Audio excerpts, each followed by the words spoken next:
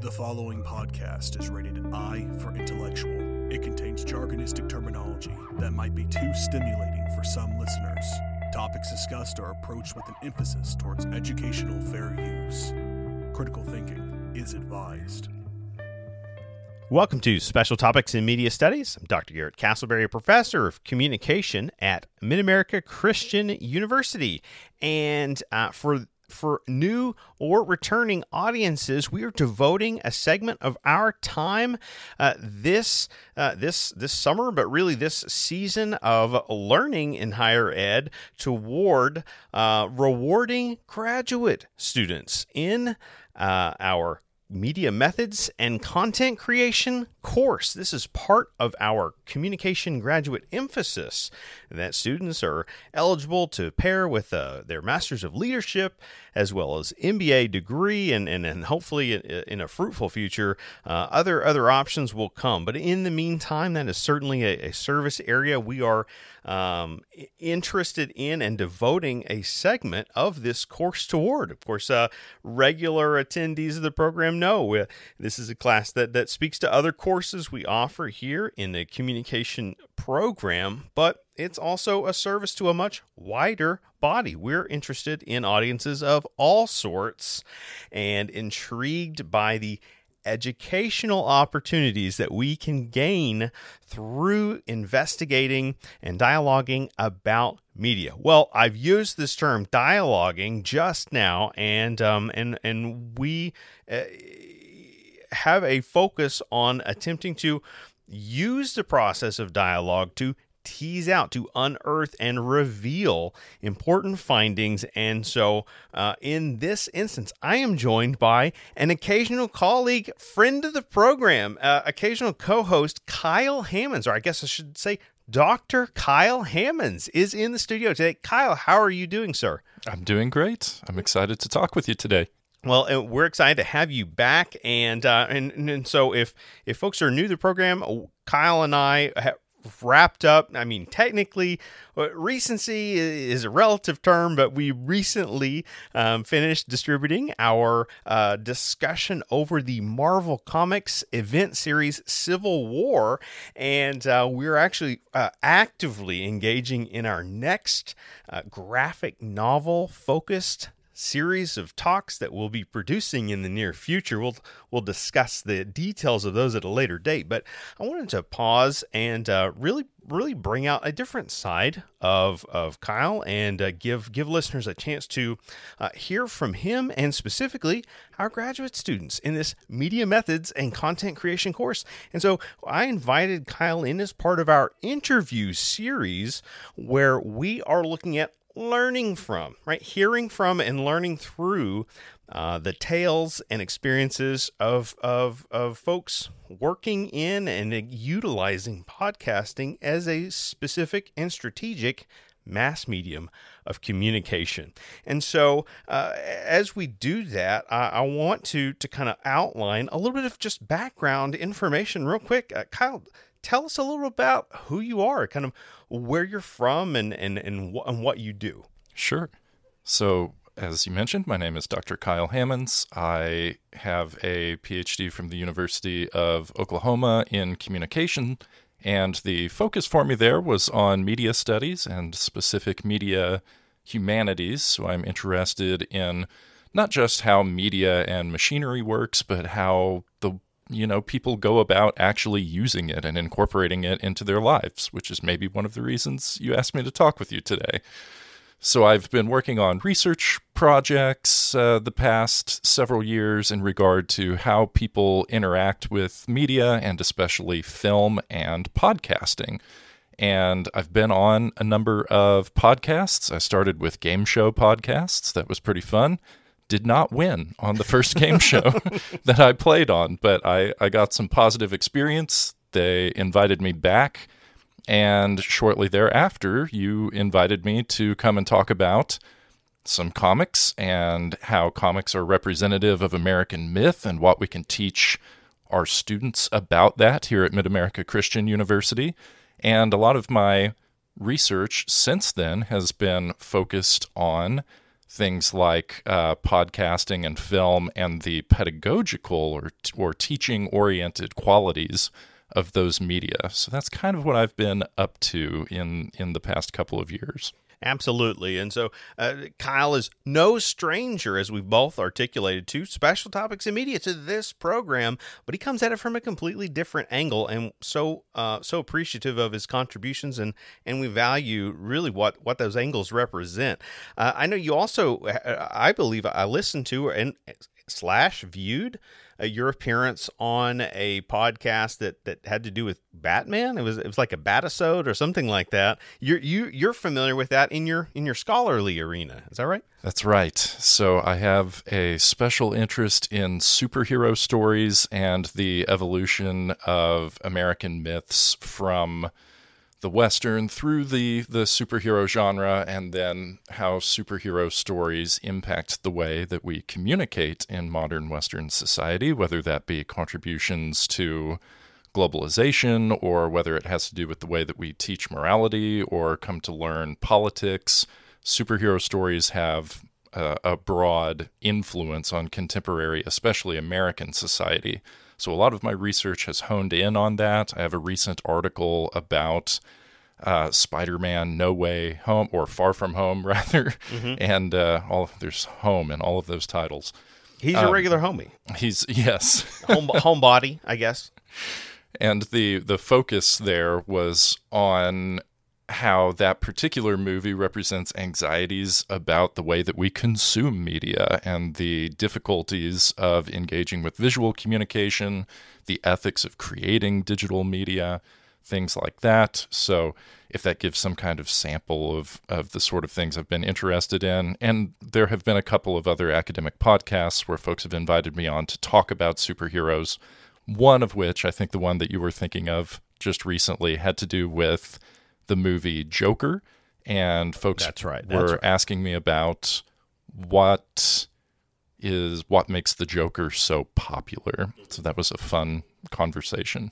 Well, and so our listeners with deep pockets will probably want to go out and invest in what we hope to be hoping soon will be released a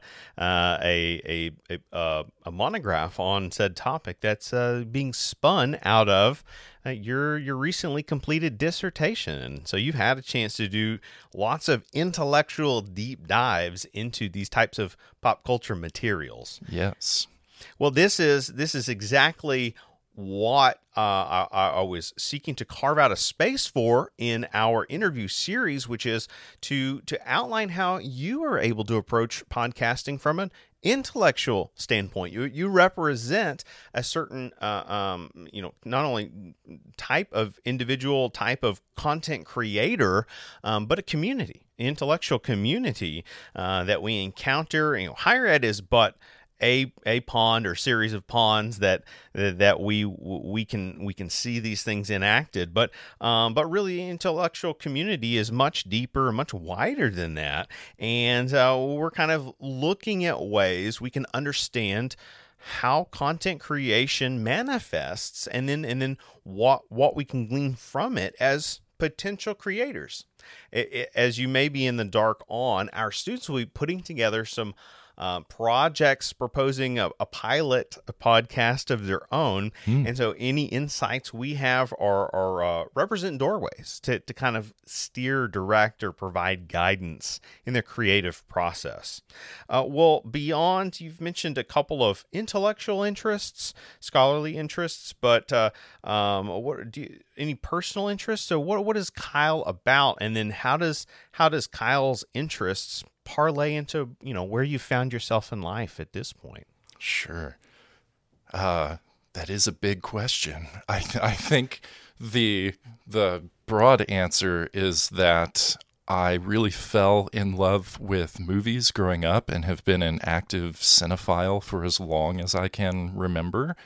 And I didn't know whether there would be any space for a person like me in the world to actually be able to participate in creating media or in working things like film or prose narrative or things like that into a job. So I I was kind of proceeding under the notion that there wouldn't be room for that kind of thing. And one of the joys of being in school that I found was that there were people who were interested in what media like film and television have to say to others, and the way that we use film and media not only as a way to communicate through those media, like, say, a filmmaker trying to express a particular message through the work that they create, but also the fact that people talk about media very regularly,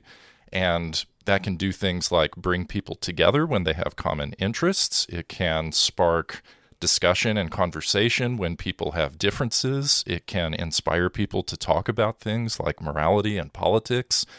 And ultimately, businesses are now very invested in things like fandom, because people can be motivated to do things based on whether or not they have an investment in a narrative that is associated with their particular product. And so film and media studies has now exploded onto the scene as something that's intricately related with other kinds of industries.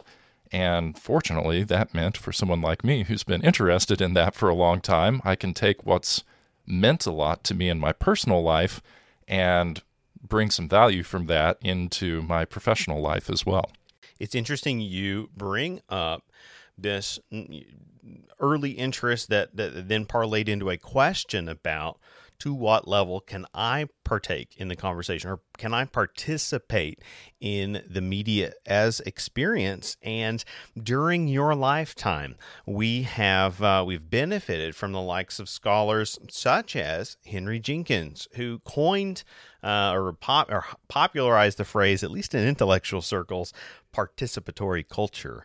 And this is an individual that, not unlike our program here, kind of does an exciting dance between ideas relating to communication, media studies, and even other interdisciplinary realms like sociology, right? Or like brand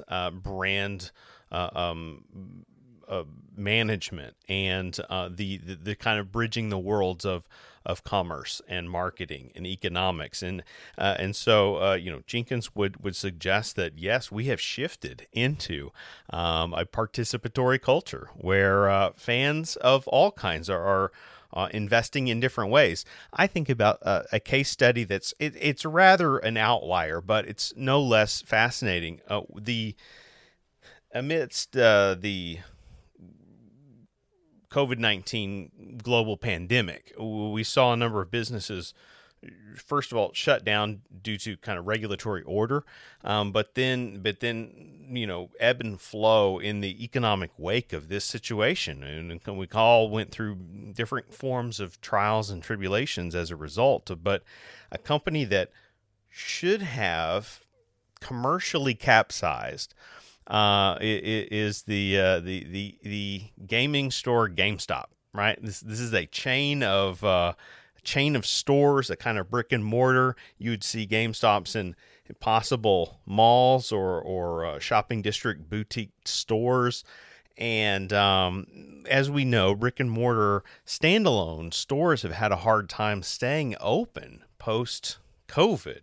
And yet something else that happened during the pandemic, where people began investing, experimenting more with investing in general, right? Like investing stocks in various companies and miscellaneous. We saw, for example, the stock prices of media companies skyrocket during this period. And a lot of people were kind of playing with their revenue in that way. And GameStop's a weird situation where it should have gone under, and then instead there was and I might obscure a bit of terminology here in inaccurate locations, but the fan investor kind of interceded and stepped in at the last minute, saving a company that was about to go under. And then I guess I'm trying to remember the exact term. They not partially, but maybe kind of they hyperinflated the stock's value temporarily, at least, and this kind of like was almost a political movement to demonstrate that no, we care about these things, and certain institutes in the modern society should be protected and not allowed to fall the wayside. And the film industry itself has taken it on to create a record of this. We've got a movie coming out later this year called Dumb Money with Paul Dano that's recording the events surrounding GameStop and those stocks. And so we have this interconnected relationship, too, that people expressed that they felt there was value added to their lives based on the media that they consume. And then, of course, the industries that rely on that are now creating records of it and popularizing the story. Well, these are, just a sampling of some of the, I say, what we're sensing here, we're having somewhat of an improvised conversation of a case study note, but really we're getting at an idea, which is that as important as our media culture is, so is the information society in which we find ourselves living, the digital cultures that we've built up for ourselves, and how digital spaces have impact on real world decision making, and not just commercial or even social, but political decisions. And so this circles us back around to this question of why study or take the time to talk about, I don't know, ideas of intellectual curiosity and so on, and this is just a demonstration of those values. Well, I want to do one thing before I forget, Kyle, and that's that I just want to tease another project kind of coming down the pipeline.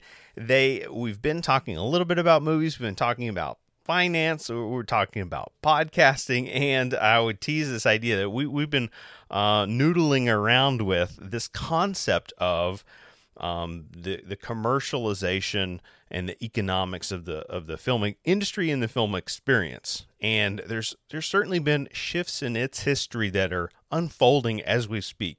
And we're looking at a way to kind of concentrate some of those ideas into a long form set of dialogues. And so not connected to this interview, but coming soon, we're going to kick off what will be at least a 4-part series of dialogues on summer blockbusters, but we're specifically going to tailor these conversations at 1 month at a time. And so really how we're going to angle this is it's going to be an opportunity to explore the ebbs and flows of film economics, film culture, and our reception of these artifacts through the months of what is a perceived quote-unquote summer blockbuster season.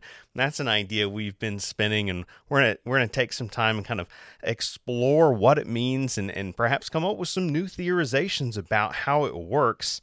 That right now, as I look at my calendar, we're going to be able to release soon. These episodes will start dropping probably toward the end of the summer as it's starting to wind down.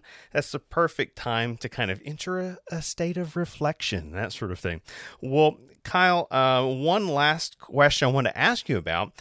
You mentioned scholarly interests. You mentioned your background in education. You mentioned some of the popular culture artifacts that you appreciate and enjoy, but one of the benefits, in addition to guesting on podcasts, you've had a chance to begin sharing some of your teaching experiences with podcasting to the academic communities. This started with an opportunity to serve on a panel at our local state-based organization. I believe it was the Oklahoma Speech Theater and Communication Association, if I'm reading that correctly.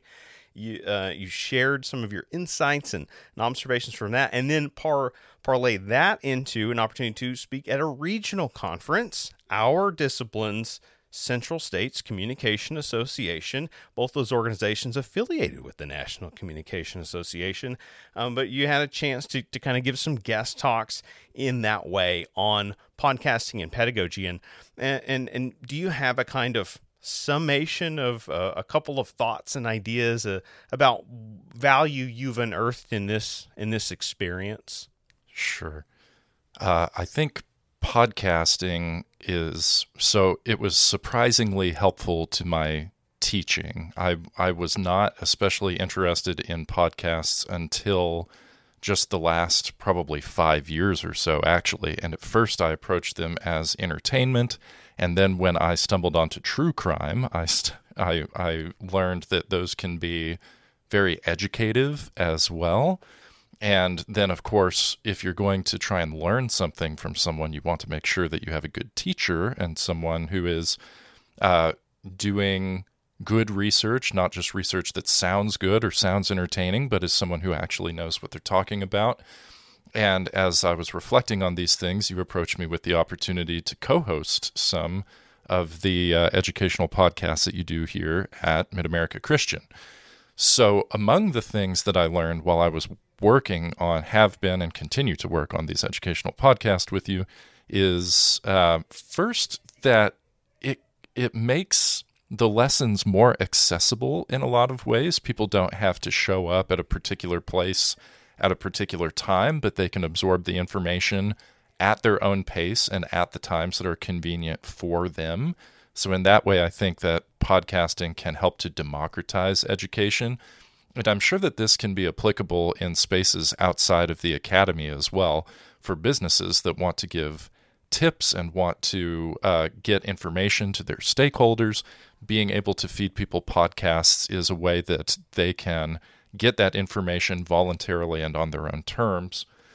And also, I discovered that when I'm collaborating with other people, such as yourself, who know what they're talking about in that specific industry, so for us it's teaching and education, for others it may be different things, co-hosting means going through the process of dialogue.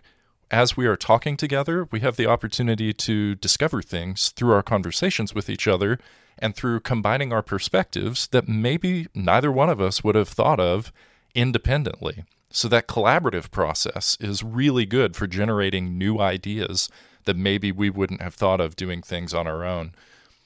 And it also offers choice pathways. So say folks are interested in learning about one particular subject as related to their goal in a class. They can follow the series of podcasts that we've produced that help them focus on that particular interest or application. Say that they are most interested in learning about the how people talk about superhero stories versus how people talk about horror stories or other kinds of genres. If there are a series of podcasts that we've created on superheroes versus horror versus fantasy, or using different artifacts to talk about those things, it allows people to jump down the pathways that is most applicable to them. So those are kind of the three main things that have been especially helpful for me in participating in educational podcasting.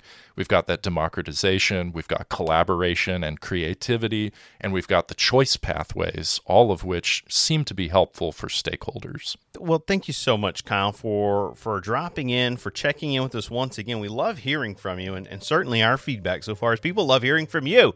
You've got, as I've been told numerous times, a great voice for radio, and that's not to admonish any other qualities that you possess, which are many, by the way.